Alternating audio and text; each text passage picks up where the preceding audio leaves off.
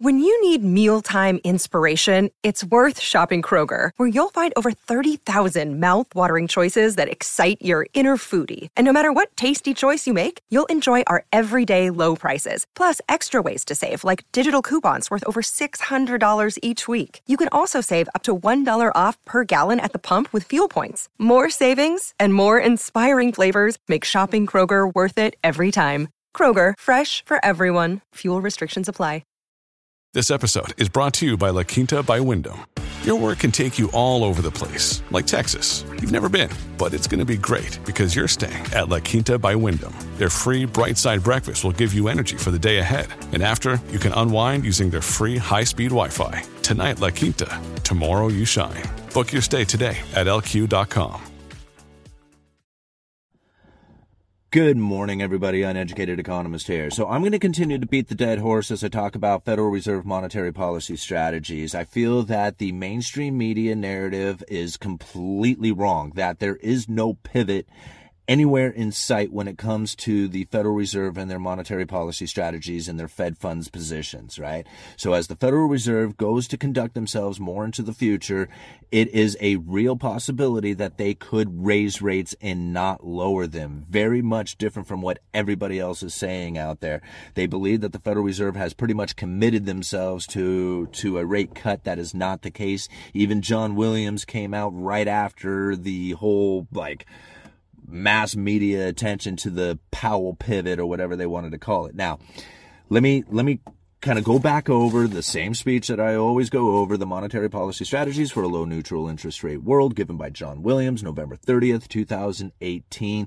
This speech is very telling. I left a link down in the description to it. I've also left a link to another speech given November 28th, 2023, Reflections on the Economy and Monetary Policy. This was given by Michelle Bowman. Now, listen to what was said back in 2018, all right?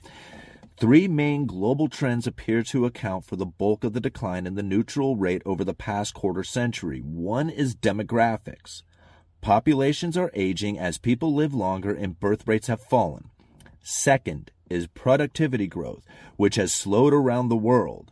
The third is the heightened demand for safe and liquid assets, which has led to a wider wedge between yields on safe government securities and central bank reserves and the yields on riskier assets such as corporate bonds. Okay. So now when we think about that issue, this was a major problem for the Federal Reserve, is that they had a low neutral interest rate. And this part is very difficult for a lot of people to wrap their heads around on what it is that was the major problem for the Federal Reserve and their monetary policy strategies, is that low neutral interest rate, this is the rate in which that the Fed funds rate is neither accommodating nor restricting the economy. It is neutral, right? The Fed is neutral to the economy. However, when it comes time to stimulate the economy, if you have a low neutral interest rate and you have the lower bound of zero, when the Fed hits zero, there is no stimulation to the economy. They have run out of monetary policy. And this is the problem that they were facing, is that this low neutral interest rate was now interfering with them being able to stimulate the economy with the dropping of interest rates. This is their typical monetary policies. So now let's look at this speech that was given by Michelle Bowman just 2-3 weeks ago. And it has this to say: 5 years ago, monetary policymakers faced a much different set of challenges than those we face today. At the time, one of the primary concerns of the FOMC, which is the Federal Open Market Committee, those are the people who vote on monetary policy, was that inflation had consistently been running slightly below the committee's 2% inflation target, despite years of accommodative monetary policy following the 2007 and 2008 financial crisis and subsequent recession.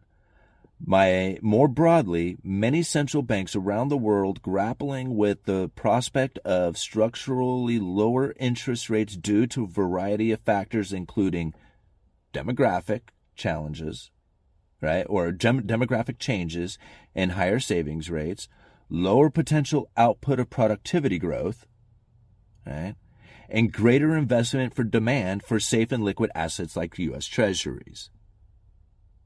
right? See, these are the same problems that they were facing back then. They were facing back then. They don't face those problems now, right? The pandemic did what? Right? Solve these problems. Pretty interesting, right? I mean, this is one of the things. Like, if you follow the strategy, I cannot give all the monetary policy strategy in a single video. We have to like constantly go over this over and over again in different ways, because I know like a lot of these videos sound very similar, but they're not. Each one of them is very different. If you think about like some of the things that I have said within each one of them, I know I reiterate some of the same information over and over again. So it sounds like it's the same information, but if you just look at some of the things that are coming out today, it is very much in line with the policy strategies that they had back in 2018. It doesn't matter what administration's in office. This isn't changing. This is the same thing. Okay, I don't want to make this video like too long, because I just really think that was really the point that we really need to understand, is that their monetary policy strategies are years, decades long, right? I mean, from back in Ben Bernanke's speech of 2001 or 2 or whatever it was, early 2000s, where he's talking about deflation and how to prevent it from ever taking place here. There was a lot of information inside of that talking about the credible threat theory that we are now experiencing today, that we see now on the mainstream media, talking about the Powell pivot that just simply doesn't exist. Think about this. This is coming from Michelle Bowman not even 3 weeks ago, right? This is part of that speech, and in this part is the look ahead section of it, is the second paragraph. It says, "At our last meeting, I supported the FOMC's decision to hold the target range for the federal funds rate at the current level as we continue to assess incoming information and its implications for the outlook. My baseline economic outlook continues to expect that we will need to increase the Fed funds rate further to keep the policy sufficiently restrictive to bring inflation down to our 2% target in a timely way. However, monetary policy is not on a preset course, and I will continue to closely watch the incoming data as I assess the implications for the economic outlook and the appropriate path for monetary policies." Do you hear that? Right? That we will need to increase the Fed funds rates further to keep policies sufficiently restricted to bring inflation down to our 2% target in a timely way. This is the reason why I just don't believe the mainstream media. Right? They are not talking in any form in what it is that the Federal Reserve has really gotten for their strategy. Right? Like, a lot of people think that they are being reactive, like, very quickly to what's happening in the economy. This isn't. This is a long, thought out, methodical strategy that is not being done by accident, right? They are not just stumbling their way through this. This is something that they have talked about so much in the past that it is very difficult for me to see it any other way other than that, they are conducting themselves in a way that is very much in line with what they thought that they were needing to do, right? I mean, I don't know how else to explain that. If you take on the idea that they have failed, that they are screwed up, that they don't know what they're doing, that all this other stuff, which, I mean, I guess that's a very real possibility. I mean, what do I know, right?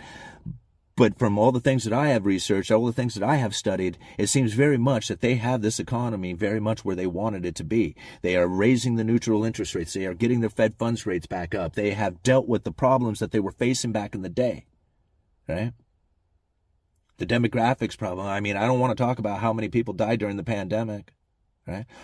The low neutral interest rates starting to rise, right? The spread between the safe and liquid assets like U.S. treasuries and corporate debt has definitely narrowed, right? All the problems that they were facing prior to the pandemic have now been solved, right? Now, whether they're actually like solved, I mean, I wouldn't necessarily call solved. They're now no longer the issues that they had. They have all different kind of issues, right? See, before the issue is that they had an inflation expectation that was running persistently too low. In fact, he says it right there, facing altogether different set of problems stemming from a very low neutral interest rate. That is the short-term real interest rate consistent with an economy operating at its potential alongside low and stable inflation.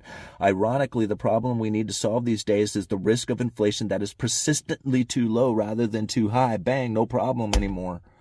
right? They don't have that problem. Ironically, the problem we need to solve these days, right, is the risk of inflation that is persistently too low rather than too high. That was the problem they needed to solve. It's like, people say that they have a problem. No, they had a problem. They don't have that problem anymore. The problem they need to solve has been solved. They got a whole different set of problems now. And I think that the whole new set of problems is making sure that they can maintain the credible threats and things like what you see on the mainstream media, that they give any kind of little hint that they might even possibility sometime in a year from now drop interest rates, and it sends the markets flying. All right? Credible threat theory.